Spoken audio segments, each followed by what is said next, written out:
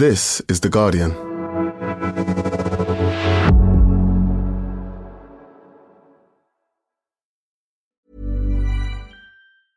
Ryan Reynolds here from Mint Mobile. With the price of just about everything going up during inflation, we thought we'd bring our prices down. So to help us, we brought in a reverse auctioneer, which is apparently a thing. Mint Mobile Unlimited Premium Wireless. How to get 30, 30, bit to get 30, bit to get 20, 20, 20, bit to get 20, 20, bit to get 15, 15, 15, 15, just $15 a month? Sold! Give it a try at mintmobile.com/switch. $45 up front for 3 months plus taxes and fees. Promo rate for new customers for limited time. Unlimited more than 40 gigabytes per month. Slows full terms at mintmobile.com. Finding your perfect home was hard, but thanks to Burrow, furnishing it has never been easier. Burrow's easy-to-assemble modular sofas and sectionals are made from premium, durable materials, including stain and scratch-resistant fabrics. So they're not just comfortable and stylish, they're built to last. Plus, every single Burrow order ships free right to your door. Right now, get 15% off your first order at burrow.com/ACAST. That's 15% off at burrow.com/ACAST.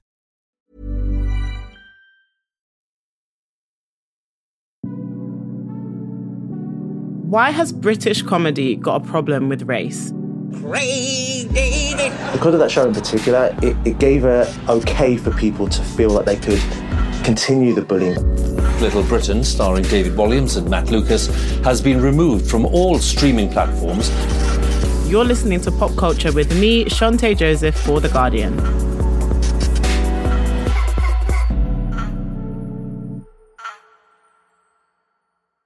Guys, think back to the music of the early 2000s. Do you remember Craig David? Tracks like 7 Days,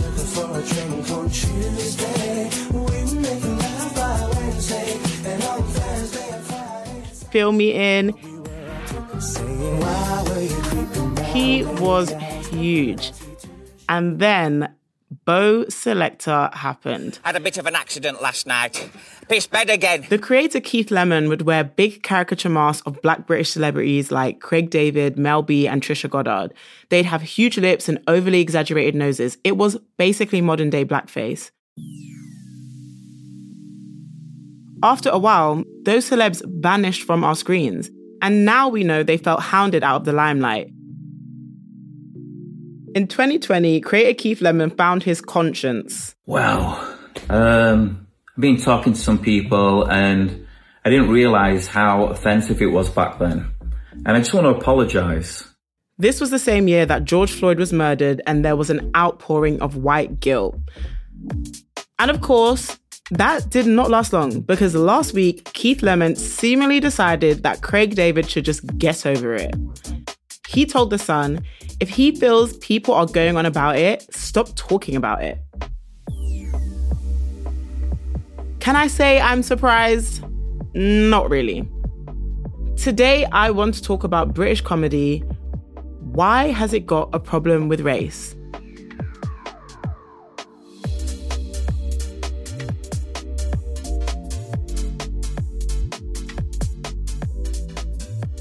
When I think back to the 2000s, I remember watching Bo Selecta on TV with my dad, Trevor.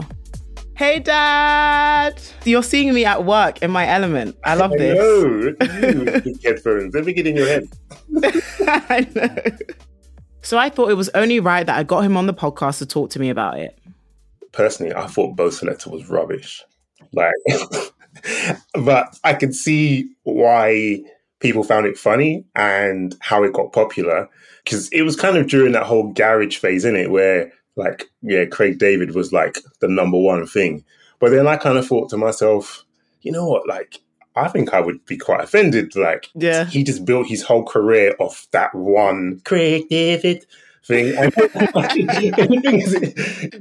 if that was me, if someone was continuously using me as a joke, I bet you every time someone saw Craig David, they would just say that to him, innit? He was proper upset about it as well. And I think it was on Elizabeth Day's podcast, he kind of spoke about, it really upset me. It really affected me. Not only was it a little bit racist, but it was bullying. I think, because when it came out in the early 2000s, I was quite young. I was maybe in primary school at the time. And I just remember the kind of big heads and the funny costumes and as a child, you see these exaggerated features and you think it's really funny, but it's as an adult looking at those shows, I was like, wow, like that was not funny at all. And it's like, it's even like really uncomfortable. Most comedy back then, like, I think comics got away with a lot more because there was no like platform for consequence. Like there's no Twitter or social media where people can go, no, I'm sorry, but that's wrong. Like there was none of that. So people could say and do whatever they like and just walk off stage and get away with it. But now, you can't do that because the internet will bite you back. Now that we have these platforms, Craig, David, or anyone who's been victimized for comedic value should say exactly how they feel and should be able to say it for as long as they like. Comics now need to just be smarter with their comedy. So I think like comics got to raise their game. Do you remember watching comedy as a kid or like kind of in the 80s? What was it like then? Was it a lot of like racist comedy that you saw? Oh, mate, it was bad. You know what? None of those comics could survive in today's world. There was Jim Davison. He was the worst. Benny Hill. He was sexist and racist. During those times, there was only like, 4 channels? And he was on prime time. You talk about it with your friends and laugh. But deep down, you were like, nah, that's wrong. But you kind of didn't really have a place to say anything, Yeah. Do you think that some of the comedy back then almost like legitimized racism? Like, do you think because people saw it on like BBC and Channel 4 and people were blatantly racist, it kind of gave people the confidence to act like that in real life? I think that it was a reflection of how people just saw life. Like it was okay to say the N-word. It was okay to call, black people names or Sikh people names. It was okay to say that stuff because there was no one saying it wasn't, and there was no community saying, nah, you need to stop that. Yeah. Well, Dad, thank you so much for chatting with me on the podcast. It's so cool to have you on here. I can't believe it. I know. You need to come and see me more. This girl, she doesn't come over enough. I'm just saying, I was literally there on Sunday. All you daughters, you must go and see your dads. Yeah? Don't turn up when you need money, right? I don't. It's no surprise to me that there are problematic portrayals of black people and just straight up blackface in sketch shows. Just look at the racism that we experience in this country. So of course, TV execs think it's fine to position black people as the butt of the joke. But it's more than that though. It's about visibility and access. Where are the black and brown people when decisions are made about what is commissioned? And do they even feel comfortable speaking up? Dane Baptiste is a comedian and writer. He wrote Sunny D, which was the first black sitcom commissioned by the BBC in 20 years.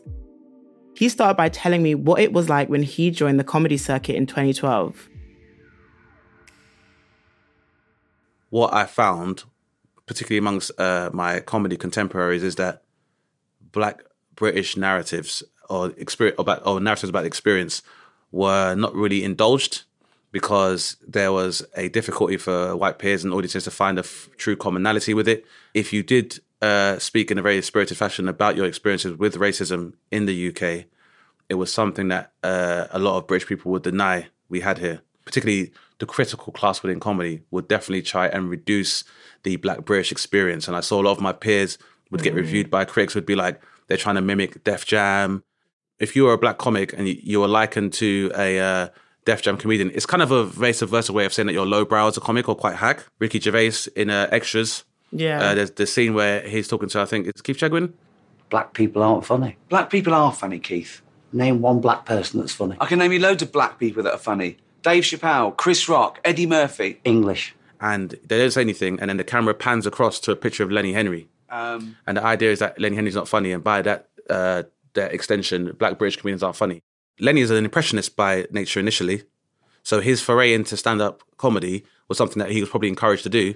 But his writers aren't black. Very clearly, is as someone who was realising their career and potential in the 70s, where, black executives or developers or producers would have been a strong zero. It would have been like with a lot of BBC alumni, a lot of Oxbridge people that would have been overseeing this man's voice. For people who don't know, what is Def Jam Comedy? Def Jam Comedy is it's more of a comedy brand, which was created by Russell Simmons as part of his Def Jam imprint.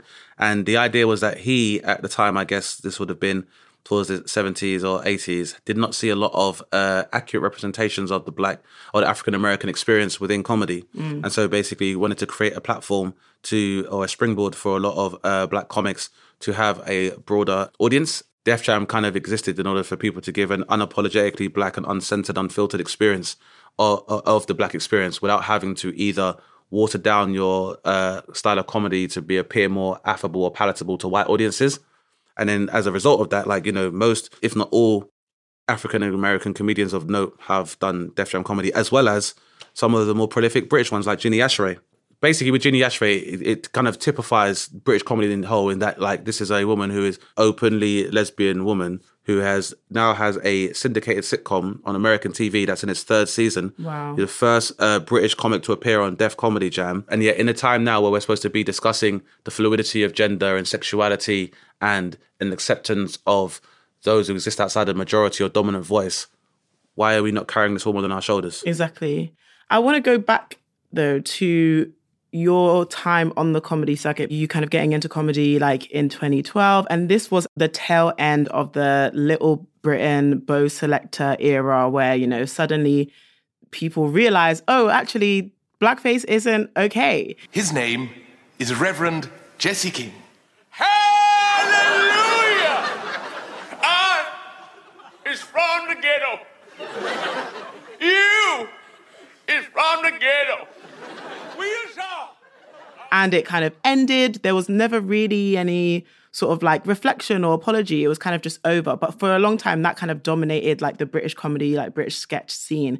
Do you feel like a lot of white comedians took their ideas or their caricatures of Black people, of Asian people from that show? And do you still feel like comedy had remnants of that show within it whilst you were kind of starting out on the scene? That would have happened more on a larger social level. I guess my comedy for going into comedy in earnest was 2012, but I had dabbled with the idea earlier than that, maybe in 2006. And then in 2008, I'd given comedy a go, but I kind of fell back for a bit because I was like, I don't really like what I'm seeing here. I just got a real feel for how Britishness works. What we have in the UK is something I call placism, which is a combination of class and race. Using things like Little Britain as an example, I remember the sketch where Vicky Pollard is in the playground. All right, Vicky, where have you been?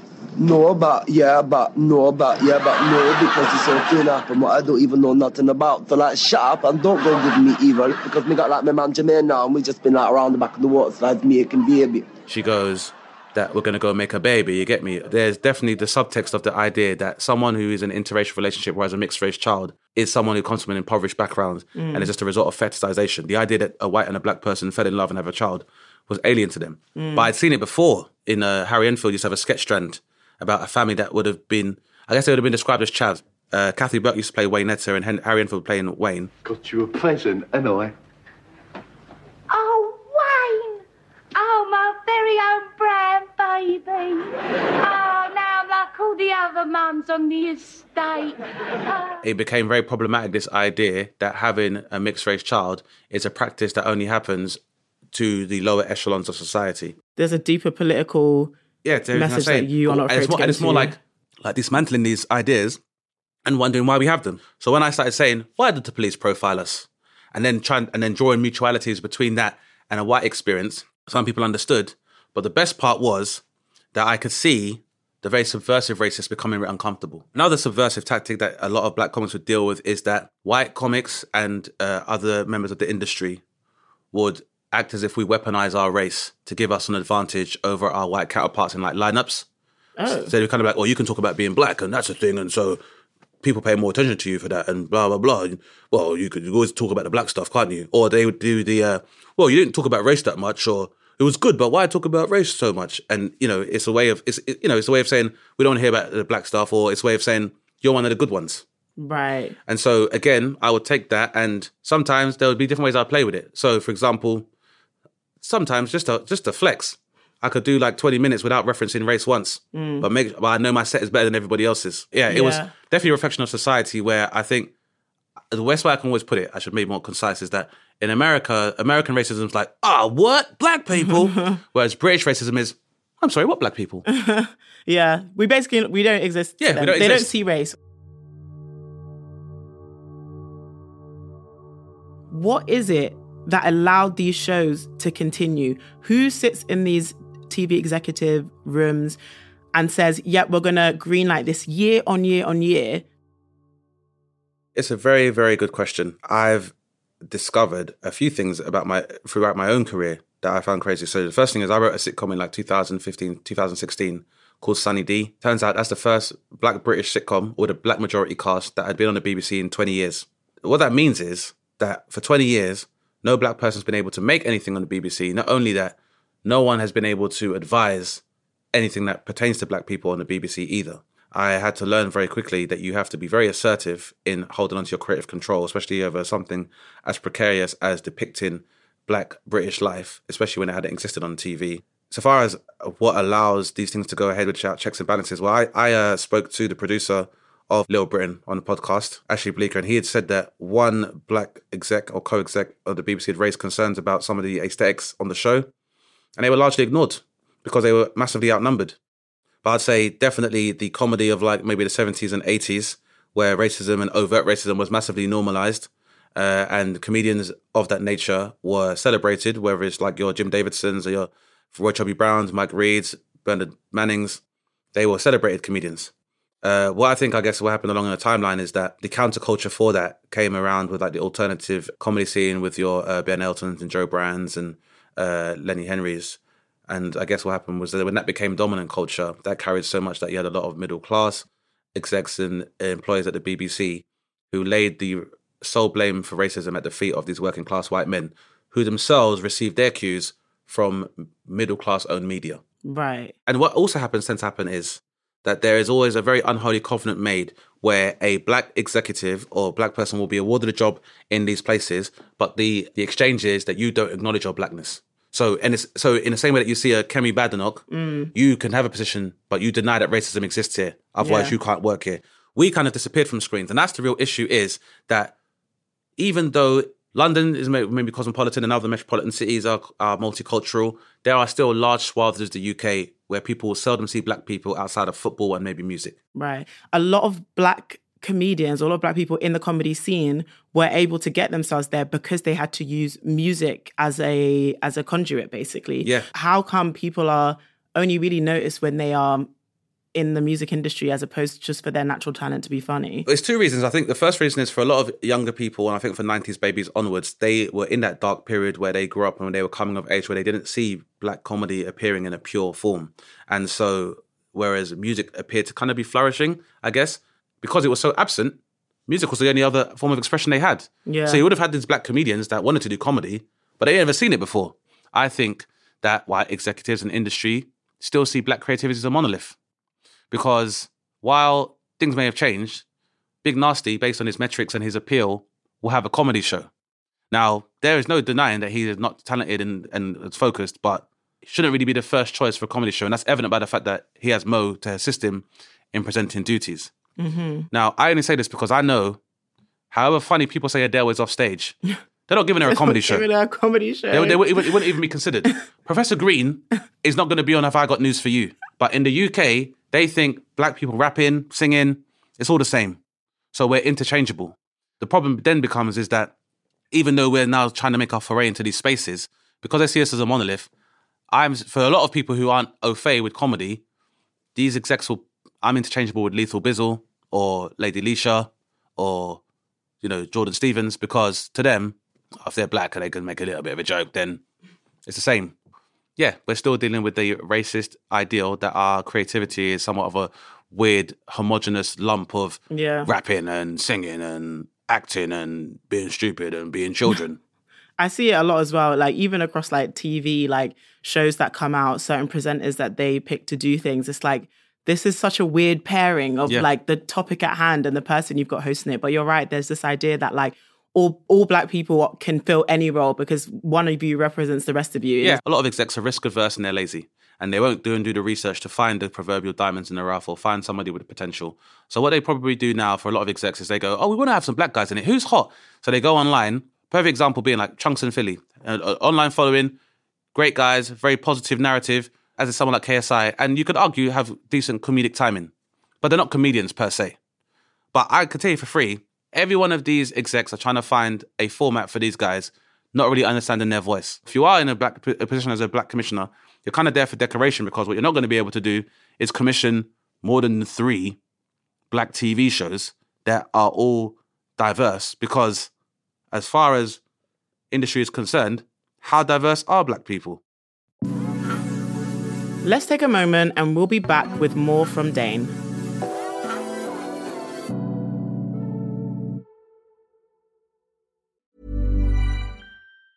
Normally, being a little extra might be a bit much, but not when it comes to healthcare. That's why United Healthcare's Health Protector Guard fixed indemnity insurance plans, underwritten by Golden Rule Insurance Company, supplement your primary plan so you manage out-of-pocket costs. Learn more at uh1.com. Finding your perfect home was hard, but thanks to Burrow, furnishing it has never been easier. Burrow's easy-to-assemble modular sofas and sectionals are made from premium, durable materials, including stain and scratch-resistant fabrics. So they're not just comfortable and stylish, they're built to last. Plus, every single Burrow order ships free right to your door. Right now, get 15% off your first order at burrow.com/ACAST. That's 15% off at burrow.com/ACAST.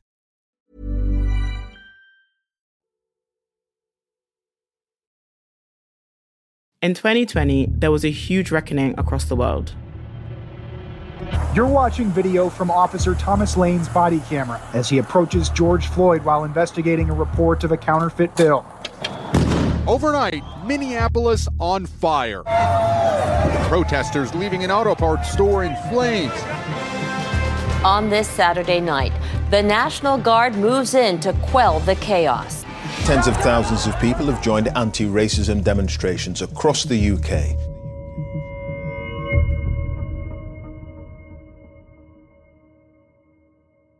As a result, you kind of saw Netflix, BBC, Channel 4, all of these places remove loads of their back catalogue of shows that were problematic in the past, where there had been blackface and whatnot. But do you actually agree with that? Should those things stay up there as a reminder of who we were in the past, or do we kind of erase them? Because in some ways I'm like, actually, when they were getting rid of it, I was like, yeah, get rid of it. But then I was like, hold on a minute. In 10 years' time, I want someone else to go on BBC, find that, and grill that person. Yeah. It will show you the meritocratic nature of the industry. Because if these people truly believed in what they were making and believed in it being artistic and being timeless, instead of it just being a flippant, cheap joke to get a cheap laugh about a different group of people who are historically marginalised, we'll find out, won't we? I don't think they should be removed. I think they are historic and they capture the time like art is supposed to do.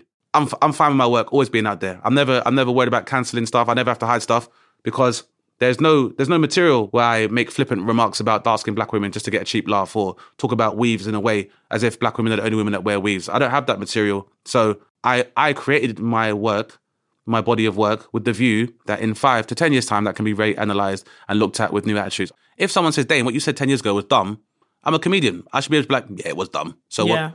Let me learn what to say next. I agree with you in the sense that people should be thinking about how this will age, what it will look like. Because we can kind of say that now because we're actually starting to see the responsibility or the accountability that comes with creating something that is very off. Last year, both Dawn French and Ricky Gervais talked about cancel culture and how comedy these days couldn't really be edgy because of haters.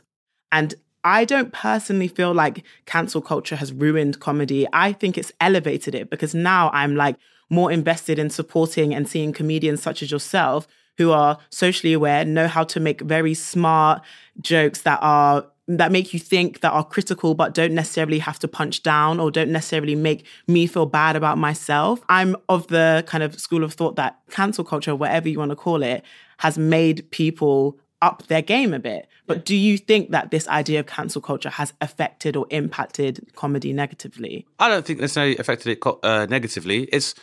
I mean, we give it the name cancel culture, but all it is just that you just have a new landscape where people can vocalize their dissent. It's not really, if you get cancelled, it's not like you are physically disconnected from It's not like microphones turn off when you're speaking to them. Do you know what I mean? It's not like if you step into a comedy club or a church, the holy water starts to boil and stuff. It doesn't really have an effect on your life. And I believe that for a lot of comedians, they're just dealing with what I refer to as like the Emperor's New Clothes complex, where they've never been told they're naked before. And I think especially for alumni like Ricky Gervais and Dawn French, they probably never really had feedback about the stuff they've done from particular groups that they've never had to indulge before. Right. I probably wouldn't have been as well learned about the transgender experience without comedy. So for me, the council thing is, I agree with you. I think it's, you just got to work harder now. Exactly. You got to be better now. And considering that, what do you think the future of British comedy is? Like, can you imagine this sort of weird Bo Selecta, Little Britain-esque comedy ever coming back? Or have we firmly put that behind us and we're moving into a new elevated place? The prosperity of that style of comedy is based on the fact that its audiences wouldn't challenge those beliefs because they had no other frame of reference, and as far as they know, it's okay to do so. Now people can go straight to market, and it's much more market-led rather than an institution that determines what is palatable to British audiences. When I started doing comedy, I used to go to a local comedy club called Up the Creek in southeast London, and the owner's daughter and her husband used to run an open mic night, and her endeavour was to try and show the comedy industry that there is a much more diverse face within comedy and with Britain as a whole. When she tried to shop me to other agents, they literally said to her, "We have a black comedian, why do we need two?" That was crazy. The consensus among British agents about black comedians. And even if you were a black comic that was signed to a larger mainstream agent, you'd be shelved and your opportunities would be limited, or you might be working in support of a larger white act. My idea, I said to her, "I don't care. Why don't you manage me?" Because they don't understand my voice. I prefer someone who understands what I want to do, and we'll go that way. So fast forward, and I parted ways, so I'm with another agent. But they've now gone on to sign. So Babatunde, who was just on I'm a Celebrity, Mo Gilligan, Eddie Caddy, Tanya Moore. Wow. There's Michael Odewale. So that's now become a powerhouse for black British talent because the industry didn't care.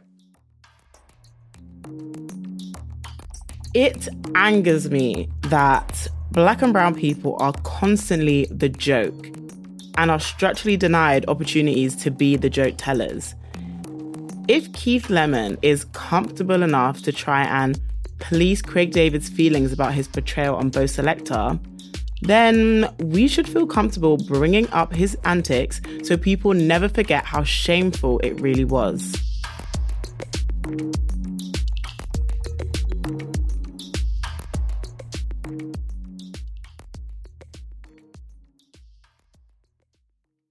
Thanks for listening. I hope you enjoyed today's episode. And if you did, then please subscribe and leave me a review. This week's episode was produced by Hattie Moya, sound design by Maula Seto, original music by Axel Kakutier. The executive producer is Maz Ebtaj. Catch you next Thursday.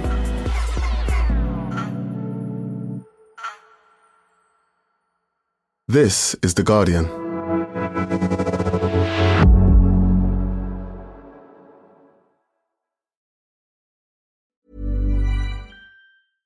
This message comes from BOF sponsor eBay.